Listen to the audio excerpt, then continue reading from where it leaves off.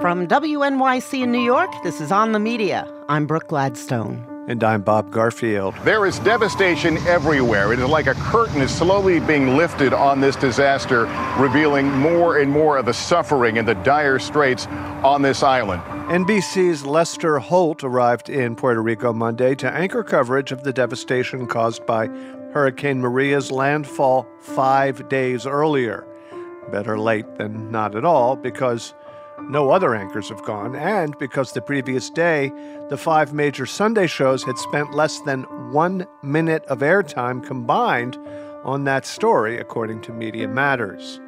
Much of the actual heavy curtain lifting this week has been done by CBS's David Begnaud, who's been tweeting out videos as he's reporting, asking why aid isn't getting to those who need it.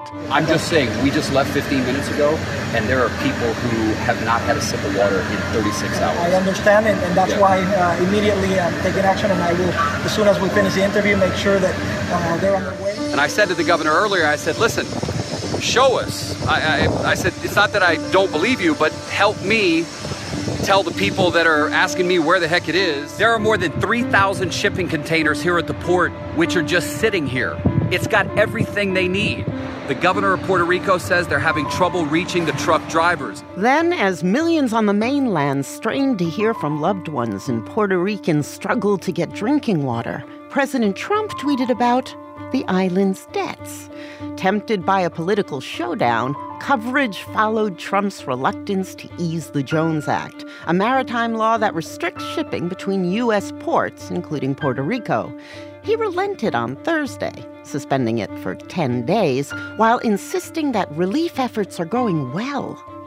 On the island, reporters lent satellite phones out for quick calls to loved ones, but Univision took the connections a step further, sending crews out in Puerto Rico to record tearful video messages and then beaming them back to relatives. Robbie, cariño, me echó a llorar cuando hablo con ellos.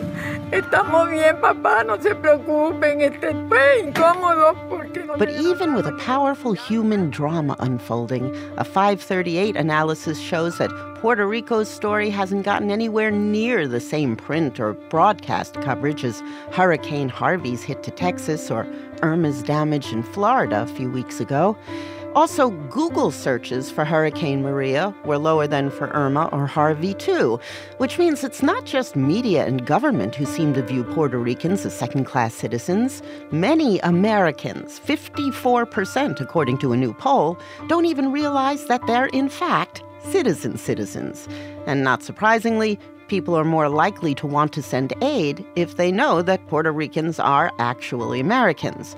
Among those who do know, 81% wanted to send aid, but among those who don't, only 44% did. We have fought for the U.S. We have been in different wars, working for America forever. Sandra Rodriguez Cotto is a Puerto Rican columnist. When the storm hit, she was listening to Radio WAPA, the only radio station on the island to broadcast continuously as Maria made landfall. It got to a point that one of the reporters got emotional on the air, and I thought, well, he must be exhausted. So the next day, I came here as a volunteer, and they put me on the air, and I said to all the reporters, TV anchors, radio personalities, psychologists, and people that want to just basically help, please come here. And so far, we have had about 35 reporters from different radio stations. News anchors have come, and newspaper reporters. And more people are coming every day. Newspapers are publishing only online, but with most of the island out of power, their work mainly reaches the diaspora. TV stations are broadcasting, but the anchors admit they have no idea who's watching. So with regular lines of communication down, WAPA, broadcasting over the airwaves, has been helping to coordinate rescue and relief efforts for more than a week. Just to give you an example, last night we found out that there was an elderly home in San Juan, and it's a 5-story building, and they have people who are on wheelchairs and people who cannot walk, really, really old people. They have no food, no water, no electricity, and the administrator basically left them there. We found out through a neighbor and a volunteer, a doctor, heard it on the radio, went to the home, and then came to the station to verify the information. We just alerted the government. With electric power cut off, hospitals are running out of fuel for generators. ATMs aren't working, so there's no cash, but also very little to buy. Lines for gas are long, and you can buy only $15 worth at a time. Only 40% of Puerto Ricans have clean drinking water. But Cotto says she's trying her best not to panic and not to panic her listeners. They're still in shock after the hurricane, and they were expecting the government to recuperate faster. Here in WAPA, we're trying to tell people to be patient. We have to work together on this one. I'm optimistic that at least this could be a new beginning for Puerto Rico, believe it or not. But this gives us the opportunity to build something new and to rethink what we have been doing to the environment in Puerto Rico, to the way politics have been taking over basically our lives. So in that sense, I'm optimistic because when you see people from different ideologies, from different areas joining forces and basically saying the same that I just told you, it gives me hope.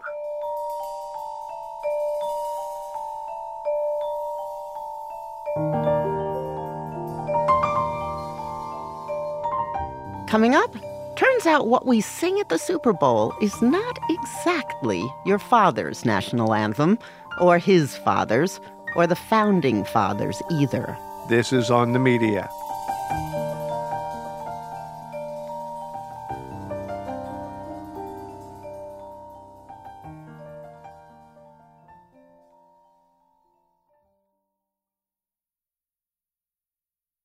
This episode is brought to you by Progressive Insurance. What if comparing car insurance rates was as easy as putting on your favorite podcast? With Progressive, it is. Just visit the Progressive website to quote with all the coverages you want. You'll see Progressive's direct rate. Then their tool will provide options from other companies so you can compare. All you need to do is choose the rate and coverage you like. Quote today at Progressive.com to join the over 28 million drivers who trust Progressive. Progressive Casualty Insurance Company and Affiliates. Comparison rates not available in all states or situations. Prices vary based on how you buy. Listener supported. WNYC Studios. This is On the Media. I'm Bob Garfield. And I'm Brooke Gladstone. Last Friday, during an Alabama rally, as the president was stumping for GOP primary hopeful Luther Strange, who would lose, the president took a moment to reflect on a subject dear to his heart. You know, it has to be a see-through wall. I don't know if you know this. If you can't have vision through it, you don't know who's on the other side. No, not that. The NFL. Wouldn't you love to see one of these NFL owners, when somebody disrespects our flag, to say, get that son of a bitch off the field right now, out, he's fired. He's fired! Because that's a total disrespect of our heritage. That's a total disrespect of everything that we stand for, okay? Everything that we stand for. The rest, as they say, is history. President Trump versus the NFL. Across the country, the biggest plays happening before the game. A show of solidarity and defiance against the president. Countless NFL players and owners have pushed back, as well as players from other sports.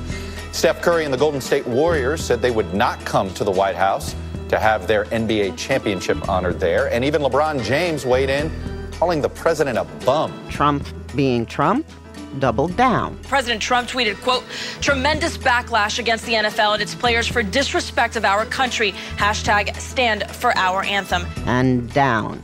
You look at what's happening with their ratings. You cannot have people disrespecting our national anthem, our flag, our country. And that's what they're doing.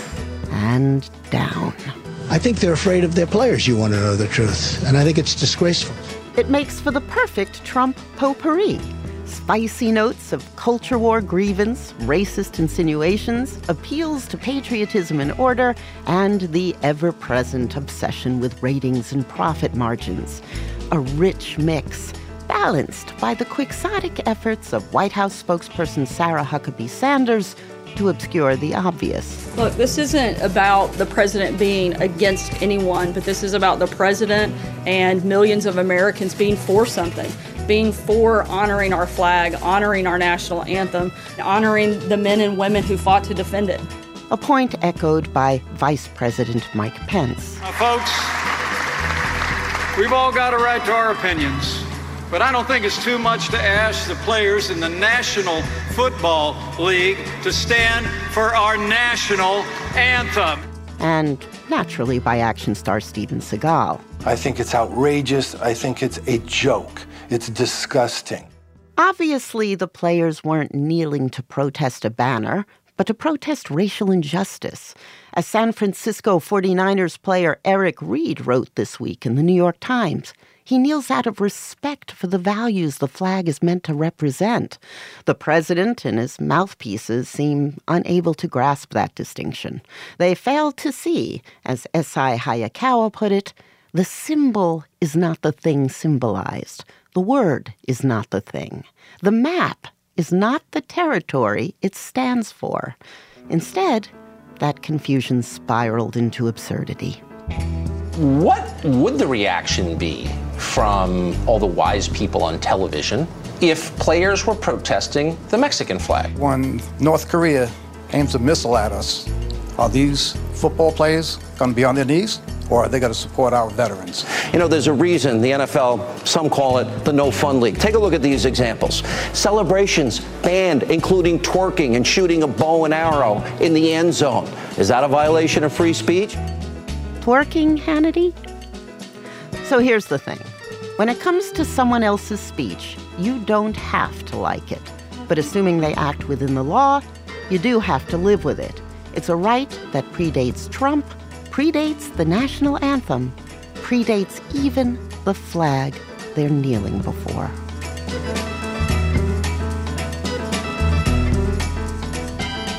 Symbols that represent our nation are both potent and yet strangely personal. Will Robin, assistant professor of musicology at the University of Maryland, wrote last year in The New Yorker that such symbols are always more complicated than their origin myths. For instance, if we drill down into the rich history of the national anthem, we can see Colin Kaepernick as an heir to a long lineage of musical defiance. Typically, we talk about the beginning of the Star-Spangled Banner being 1814. Francis Scott Key aboard a ship in the Baltimore harbor. Come daybreak, the flag is still standing after this battle, and he pens this poem. And I'm going to come back to that part because that's part of this myth of the Star-Spangled Banner called the Defense of Fort McHenry. So one myth, the idea that Francis Scott Key wrote a song or wrote a poem in 1814 called the Star-Spangled Banner. The second myth, if you know a little bit more about the Star-Spangled Banner, you might say, oh, but it's actually a British drinking song. Right. This song goes back to the 1770s in Britain. The British part is true. What's not really true is the pub song part. What's important to understand about the history of the Star-Spangled Banner is that there's a tradition in the English-speaking world between the 16th century and the 19th century of what's called the broadside ballad. Songs that folks knew would be retexted with new lyrics. Sometimes these would be published in newspapers or in songsters and collections of lyrics. Wait a minute, don't we have our own broadside master? Have yourself the blame, so eat it. Just eat it. No, absolutely. And it's actually funny because the tradition was known as parodies, but parodies weren't necessarily always satirical. Sometimes it was about using a familiar song to talk about current day events, to spread the news to this old song that they already knew. In the 1770s, there was a society, a kind of gentleman's music and dinner club of men who met in London and would get together for a performance, about a 2-hour symphony orchestra concert, followed by a dinner, followed by an evening of singing songs together. This was called the Anacreontic Society, named for the Greek poet Anacreon. In between the dinner and the evening of singing, they commissioned John Stafford Smith, an English composer, to write what became known as the Anacreontic Song. Anacreon in hand, where he sat in full glee, a few sons of harmony sent a petition that he their inspirer and patron would be. When his answer arrived from the jolly old Grecian, voice bid on... It's a little bit on the bawdy side, but it's not in any way a kind of drinking song. And it was performed actually by a hired tenor who was a virtuoso, and that tune becomes widespread, first in the English culture, and then it makes its way to the United States. So in the 1790s, there were texts published that were praising the French and saying that the Americans should come to the aid of the French during the French Revolution. In a kind of counterpart attack against that text, there was another text saying that we should hang the French ambassador. In 1798, Tom Paine's son wrote a version in defense of President John Adams.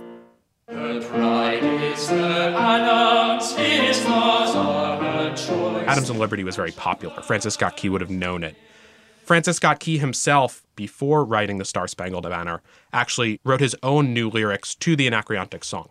When the warrior returns from the battle afar, to the home and the country he nobly defended. So, Francis Scott Key, he writes this new lyrics towards the end of the War of 1812 against the British. Oh, say, can you see by the dawn's early light what so proudly... The song does not become the official national anthem until 1931. And that's really important because we have more than 100 years of this song being widely performed and popular as a kind of icon of American national identity, but not necessarily our national anthem. Even after Francis Scott Key wrote this new text, there was a tradition of continuing to write new lyrics for the song. So an example of this is in 1844, an abolitionist newspaper published what they called a new version of the national song with lyrics that castigated slavery and drew on Key's words to change the meaning to emphasize the kind of irony and disillusion between the ideals of what Key's text is talking about and the reality of slave ownership in the United States at that time.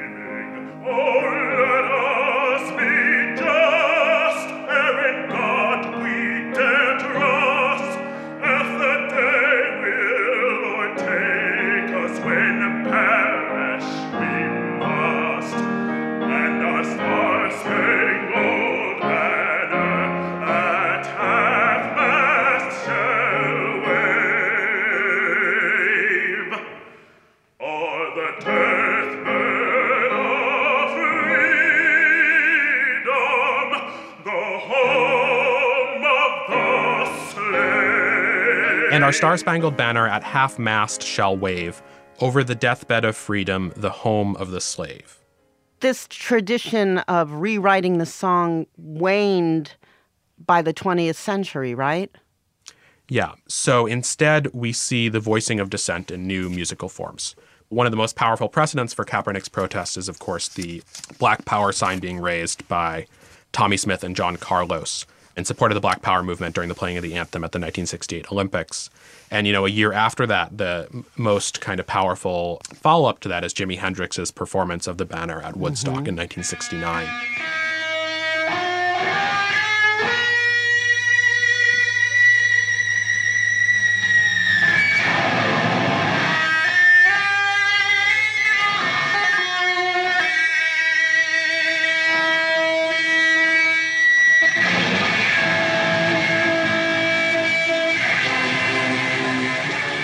The somber raising of the fist in 1968, the kneeling of Kaepernick, these are so somber, so much more so than rewriting the lyrics. Remember, Kaepernick first started by sitting on the bench during the national anthem, and then he and Reed spoke actually with a former Green Beret and talked about what the next step would be in terms of this protest, and they decided to kneel. And Eric Reed says, I remember thinking our posture was like a flag flown at half-mast to mark a tragedy. I mean, it's really a shame the way that the meaning is being distorted not only by the president, but also by the way in which this issue around, police violence against Black communities has shifted towards being this kind of more general statement of solidarity on the part of the NFL. Kaepernick was so explicit about searching for and choosing the most respectful gesture he could. And the confusion over what he is protesting brings in, the age-old confusion over the meaning of patriotism itself. I mean, I read his gesture as almost a prayerful effort to have America, as represented by the anthem or the flag, actually fulfill its promise. In 1861, Oliver Wendell Holmes Sr. added an additional verse to the end of the Star-Spangled Banner at the outbreak of war, at the beginning of secession of the Civil War. By the millions unchained who our birthright have gained, we will keep her bright blazon forever unstained. And the Star-Spangled Banner in triumph shall wave over the land of the free and the home of the brave. And this was an aspirational edition that anticipated emancipation and was often frequently amended to the end of the Star-Spangled Banner in the late 19th century as well. I guess the Star-Spangled Banner remains a symbol subject to scrutiny and to alteration for as long as it remains our anthem. Absolutely. And, as a musicologist, I acknowledge the fact that, the Star-Spangled Banner is not the greatest possible option for a national anthem. Yeah, it's too hard to sing. It's not the most attractive melody in the world. But at the same time, I like to think it's an interesting song. If we maybe spend a little bit more time unpacking this longer history in which the anthem has meant so many different things and represented so many different opportunities for voicing political dissent and ultimately voicing American citizenship, the idea that responding in some way to this anthem, as Colin Kaepernick has, as Jimi Hendrix has, is part of the kind of core of American identity. And this music was so mutable and changeable for such a long period of time before it settled into these traditions that are actually not nearly as old as we might think. Will, thank you very much. Thank you. It was a pleasure speaking with you. Will Robin is an assistant professor of musicology at the University of Maryland and a contributor to The New Yorker and The New York Times.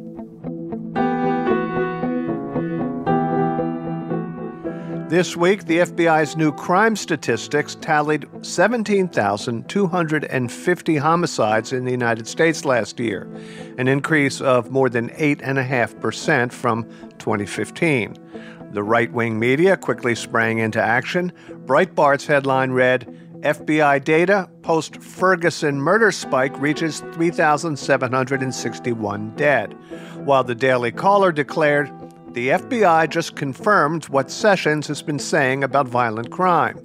For his part, Attorney General Jeff Sessions responded with a predictable message of doom. In a statement accompanying the report, Attorney General Jeff Sessions warned against such a trend, saying that confronting and turning back the rising tide of violent crime is a must. American carnage, yada, yada, yada. And from the political left, also, yada, yada, yada. Pundits and policy advocates cherry-picking the FBI report to support their own doctrine. Thomas Abt, a senior fellow at Harvard's Kennedy School of Government and Harvard Law School, and a former deputy secretary for public safety for New York State, urges less politicking, more clarity. This crime spike is cause for concern, but not panic. Our murder rates are still quite low compared to what they've been historically. They're about half of what they were when they hit the high in 1980. Okay, so the administration and the right-wing media played to type, blaming minorities and drugs and doubling down on incarceration, which the data don't necessarily support. But the intellectual dishonesty is coming from the left as well. In what ways? There's a few ways that progressives, and I consider myself a committed progressive, downplay this data. The first is that they basically say, this is just a few neighborhoods in a few cities. There's some truth to that. 6 neighborhoods in Chicago were responsible for about 10% of the national rise, and Chicago as a total contributed about 22%. However, violent crime and homicide in particular is up in most of America's cities and in most of America's states. Another thing they say, which is true, is that the murder rate remains near historical lows. However, even if it is near historical lows, it's literally a matter of life and death. And then finally, some of the typical progressive explanations are not accurate. This is about socioeconomic factors. This is about root causes. None of those things have changed from 2014 to 2015 to 2016. So they're not good explanations of why this crime might be up. The abuse of crime statistics obviously also interferes with how we go about dealing with crime.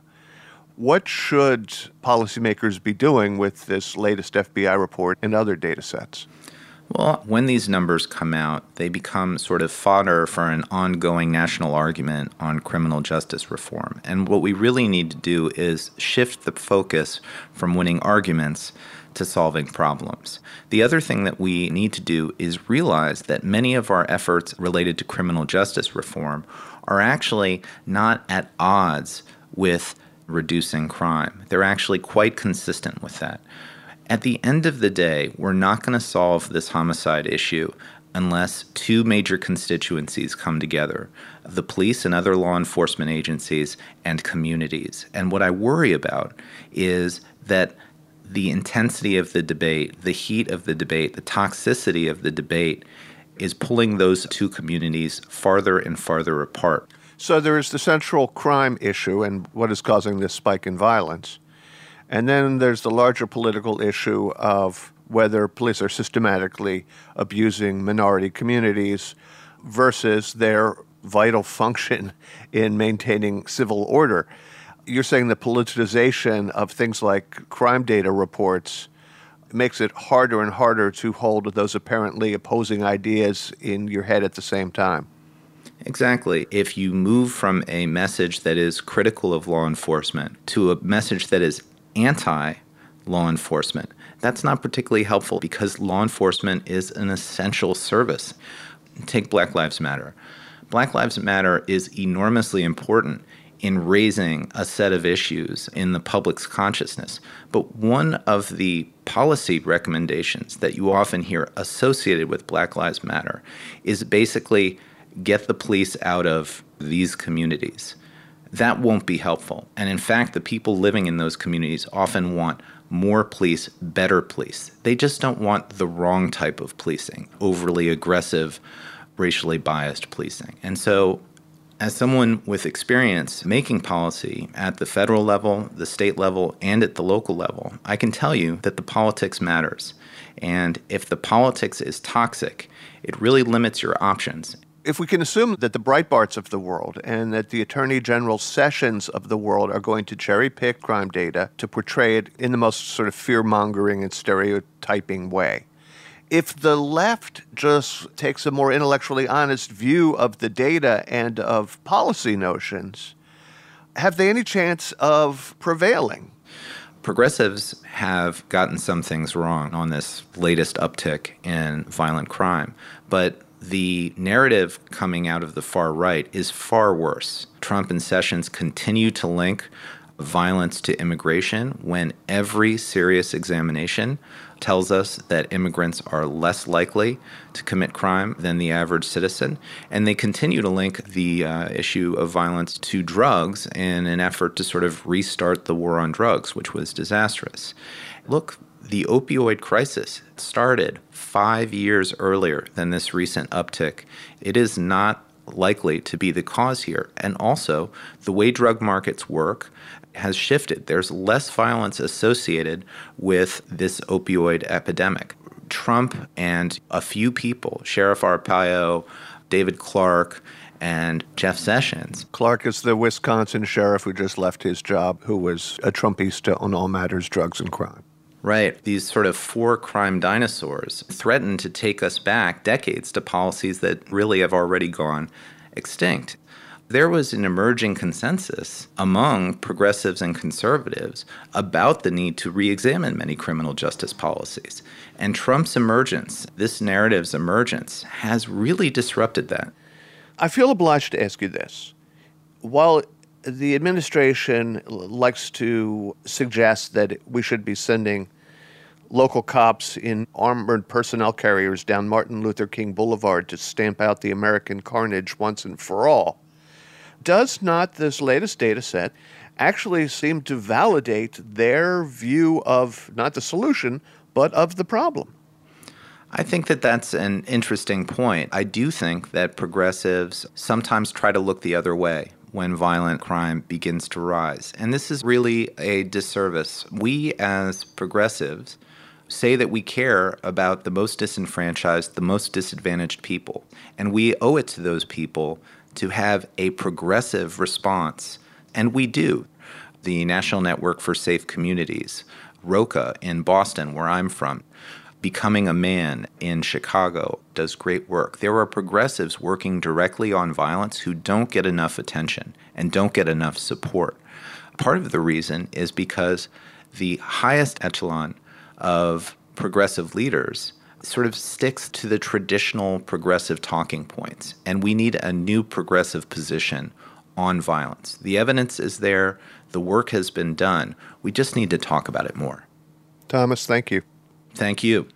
Thomas Abt is a senior fellow at the Harvard Kennedy School and Harvard Law School and a former Deputy Secretary for Public Safety for the state of New York. Coming up, when it comes to free speech, we owe a debt of gratitude to the late Hugh Hefner. This is On the Media.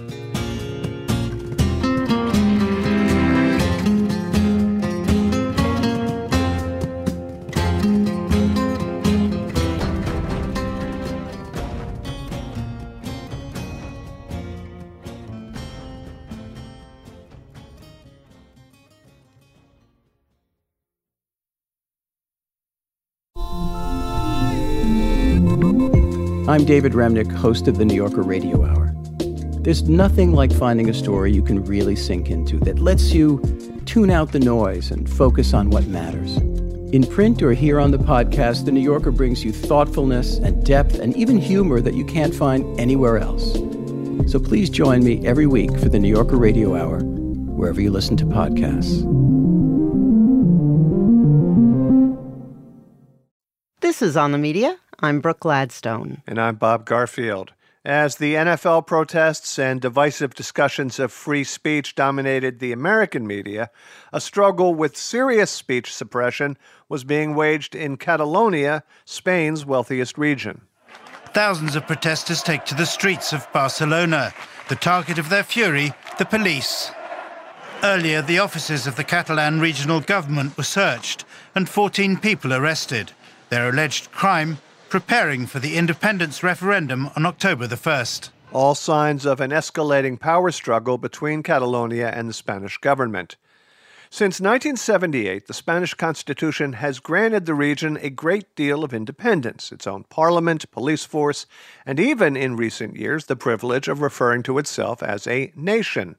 But in 2010, Spain's High Court scaled back much of that autonomy, and thus the modern Catalan separatist movement was born. As the Catalan government prepares for Sunday's referendum on independence, Spanish Prime Minister Mariano Rajoy has repeatedly reminded voters that the vote has been ruled unconstitutional. To those in charge at the Catalan government who are the protagonist in this challenge to our coexistence, I ask them to cease in their illegal activities. They should abandon their objectives. They now know that this referendum cannot be organised. It was never legal or legitimate. It is now no more than an impossible dream. Intent on quashing the vote, Spanish officials have threatened Catalan media and seized referendum posters and flyers. And in Barcelona, this has an all-too-familiar ring. Under the dictatorship of Francisco Franco, Catalan language and culture were brutally repressed for nearly 40 years. After his 1975 death, Madrid promised the region autonomy, but that promise is now broken, says Vicent Partal, founder and editor of VilaWeb, a Catalan news outlet based in Barcelona. I was born in the dictatorship. My parents, my family, my whole town spoke Catalan, but when I went to school, Catalan was strictly forbidden. They beaten us if we say a single word in Catalan. But after Franco's death, there were a sort of agreement between Spain and Catalonia on how to conduct our relationships. And this agreement was broken unilaterally by the Spanish government 10 years ago. And from this moment on, a lot of people here in Catalonia begin to think, why not have a separate republic inside the European Union? As I understand it, there's essentially three reasons for the current move towards independence. One is the historical desire for Catalonia to be recognized as a true nation. Then there is the fact that it's quite prosperous, putting more into the federal pot than it is receiving from the government. And thirdly, that the federal government of Spain has reneged on the autonomy deal that gave you the power you do have. Yeah, of course, people in Catalonia is concerned about the money, but it is not the driving force. The driving force is dignity. What are some of the tactics Madrid has taken to suppress the vote? They take under detention some junior members of the Catalan government that provoke a strong situation in the street with hundreds of thousands of people in the streets defending the buildings of the Catalan government. They are seizing print plants, looking for the ballots. They are looking for the ballot boxes. They are doing everything they can in order to prevent the referendum. Raiding newsrooms? Yeah. They raid the media in Catalonia. They send the paramilitary police to all newspapers, including mine, with an order to stop publishing political parties' ads on the referendum. So some newspapers decide to stop and accept the censorship. And of course, I refuse to do it. They got the post office involved. How did they do that? They went to the postal service and give them orders to open the envelopes they believe are suspicious, looking for ballots, but also, for instance, there were magazines that were distributed via postal service, and there is a very important magazine here in Catalonia. They decide to stop the distribution of this magazine. This is absolutely unlawful, but they did it. Not only that, they gave orders to the telecoms in Spain to block 200 government websites, civil society websites. Now, for instance, you cannot reach the official website of the referendum from Spain, but you can reach it from New York. It's not a problem because they are using the censorship the same way Turkey is doing it, by forcing the telecoms not to allow the people to reach this domain. But Catalan president is a young journalist, well known for being a Twitter pioneer, and he knows very well technology. And the Catalan government is using social networks where people can reach the information they need in order to know the place where they must vote.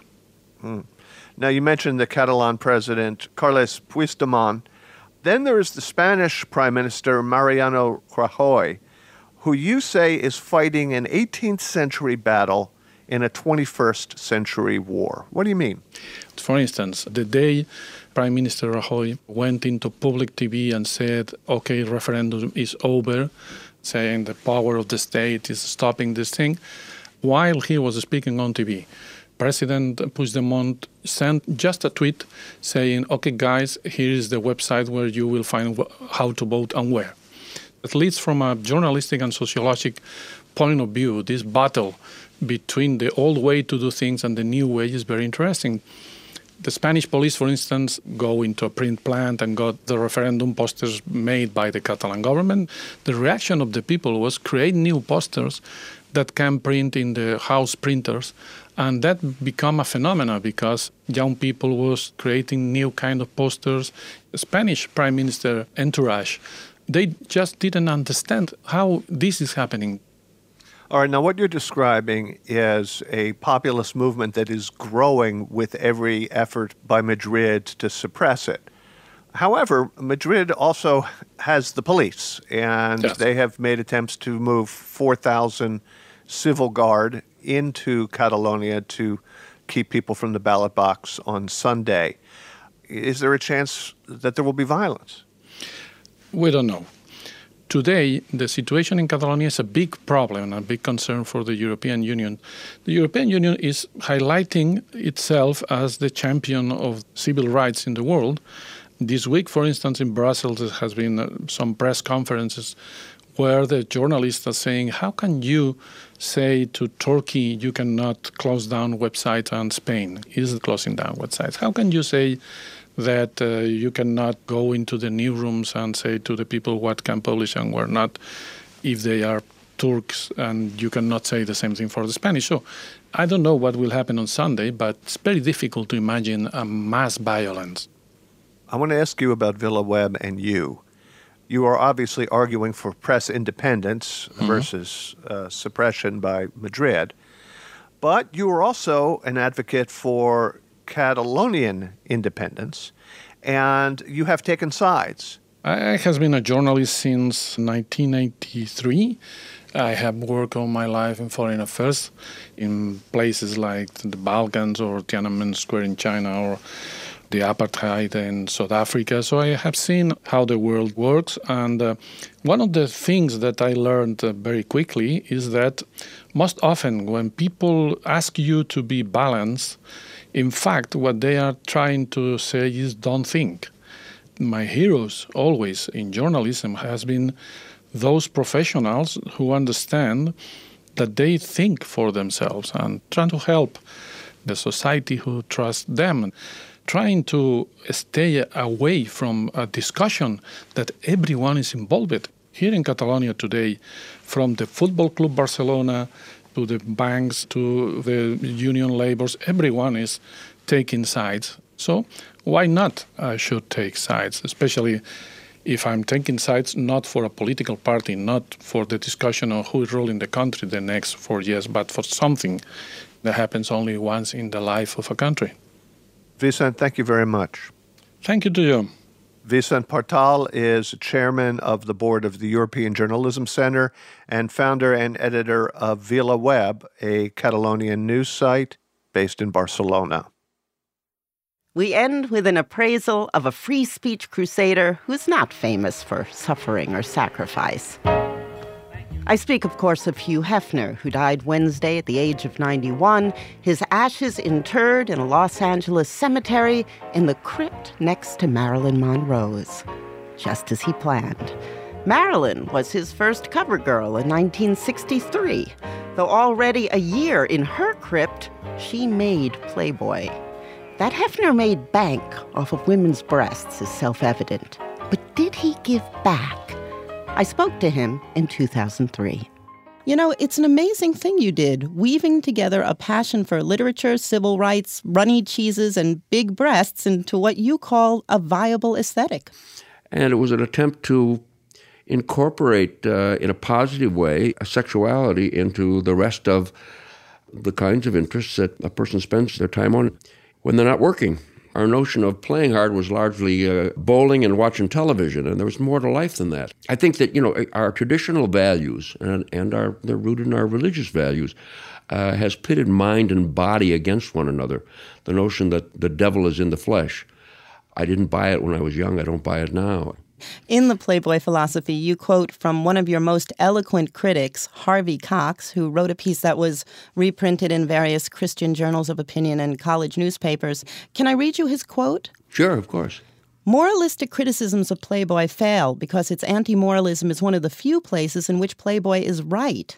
Thus, any theological critique of Playboy that focuses on its lewdness will misfire completely. Playboy and its less successful imitators are not sex magazines at all. They dilute and dissipate authentic sexuality by reducing it to an accessory, by keeping it at a safe distance. And he concludes with, "We must see in Playboy the latest and slickest episode in man's continuing refusal to be fully human." Well, I think that's very sophisticated semantics, but not very accurate. I mean, the reality is that far from being accessories, the romantic relationship between the sexes, expressed from a male point of view, is what Playboy is all about. It's what makes the world go around. The fine food and wine and the clothes and the cars and the gadgetry, those are the accessories. But the part that really matters is the connection between the opposite sex. Here's a clip that we borrowed from your A&E biography. It's you being challenged by feminist Susan Brownmiller on the Dick Cavett show. The role that you have selected for women is degrading to women because you choose to see women as sex objects. You make them look like animals, yes. Women aren't bunnies, they're not rabbits, they're human beings. The day that you are willing to come out here with a cottontail attached to your rear end. We've been accused, obviously, of exploiting women, exploiting sex. I think Playboy exploits sex. I just think exploit is an unfortunate word. Playboy exploits sex like Sports Illustrated exploits sport. Now, I noticed that you never responded to her specific challenge about the bunny tails. I mean, it would, after all, be antithetical to the Playboy aesthetic to attach a little fuzzy ball of cotton to your own tush, wouldn't it? Yes, I think so. But is that fair? And that feminist diatribe didn't make a lot of sense back then. It seems very foolish today. I think that in the intervening years, women really have become truly human. That anti-sexual part of feminism is very antiquated and, quite frankly, was anti-revolutionary even at the time. To be truly human, women have to embrace their sexuality. Back in the early days when you were creating that costume and that image, it wasn't women expressing their own sexuality. It was women putting on the costume that you had designed for them. This wasn't them embracing their own sexuality. This was them embracing yours. True. That's what makes it work. Can you say anything about how the image of the Playboy bunny has evolved? I mean, does she still find walks on the beach a turn on and mean people a turn off? Probably. Some things in terms of humankind don't change that much. What are you wearing? Pajamas, of course. It seemed to me that he regarded playmates as delectable dimwits. As for the rest of womankind, I don't know. I don't much care. While he may have been an aspirational icon in his mid-century prime, I was a little kid in the 60s, and to me he seemed weird, like an overgrown adolescent in a velvet smoking jacket. But adolescents can do amazing things with sex and money. Maybe even blaze new paths in a prudish nation's freedom of speech. Writer Gay Talese, a notable practitioner of new journalism, certainly thought so. 15 years ago, he spoke to Bob. Hefner in the 1950s introduced into Middle America a sense that women, with their clothes off, belonged in our lives, and they were okay. And that was the big thing, in the beginning at least, of Playboy's contribution to popular culture. What it did was bring to the jury system a diminution of being shocked by nudity, because they'd seen so much of it. All that nudity that Playboy extended into small towns and restricted areas and into home life, it gave a kind of a sense of being blasé toward the nude female form, so that when they, in pornography cases, voted whether to or whether not to punish a person who was brought up on charges of obscenity, they tended to acquit rather than convict. But the legal decisions that resulted from the anti-smut prosecutions by the postal inspectors and other agencies, did they extend beyond the issue of pornography into other areas of free speech? They most certainly did. The dirty work was done by the pornographer. It wasn't done by Alfred A. Knopf or Random House or the Library Association of America. They did nothing in terms of free speech. It's because the smut peddlers took the beating in the courts. They fought the government. They fought the Catholic Legion of Decency. They fought the Moral Code, and they made it open for Arthur Miller, Philip Roth, John Updike, Joyce Carol Oates. They all owe to the smut peddler their freedom. Hefner is a major figure in fighting against repression, and that means any kind of repression. It isn't just the right to show naked women or naked men or whatever. That's part of it. But if you can show naked women, naked men, you can show a lot of nakedness in terms of language. You don't have to worry about putting a fig leaf on a verb, don't you see? Bob asked Talese about all those great interviews and all the great writers that graced the pages of Playboy in its heyday. Were these first-rate contributions to Playboy ever anything more than window dressing for soft porn? Obscenity, in order to be not obscene, has to have redeeming social value. So Playboy had, in addition to the naked women we all might have lusted for, redeeming social value in the form of a lot of boring interviews with Noam Chomsky that was there in the pages of Playboy. There were good writers, Irwin Shaw in the old days, and Norman Mailer, and John Updike, I mentioned beginning, and Joyce Carol Oates. But you take those girls and you banish them to Siberia, and Mr. Hefner and Playboy with him goes into receivership. He's out of business. He's back in Chicago without a swimming pool, without a jacuzzi, with nothing. Let me tell you where I stand with Playboy. I don't read it. I never read it. I never have published a piece in it. I've never submitted an article to be published in Playboy. Okay? My defense of Playboy is because Playboy made my life and the life of every writer easier. So, when America's foremost self-gratifier left the building, at least he left a gratuity. Hugh Marston Hefner, born in Prohibition Chicago, deceased in Trump's grab-em-by-the-hoo-ha America.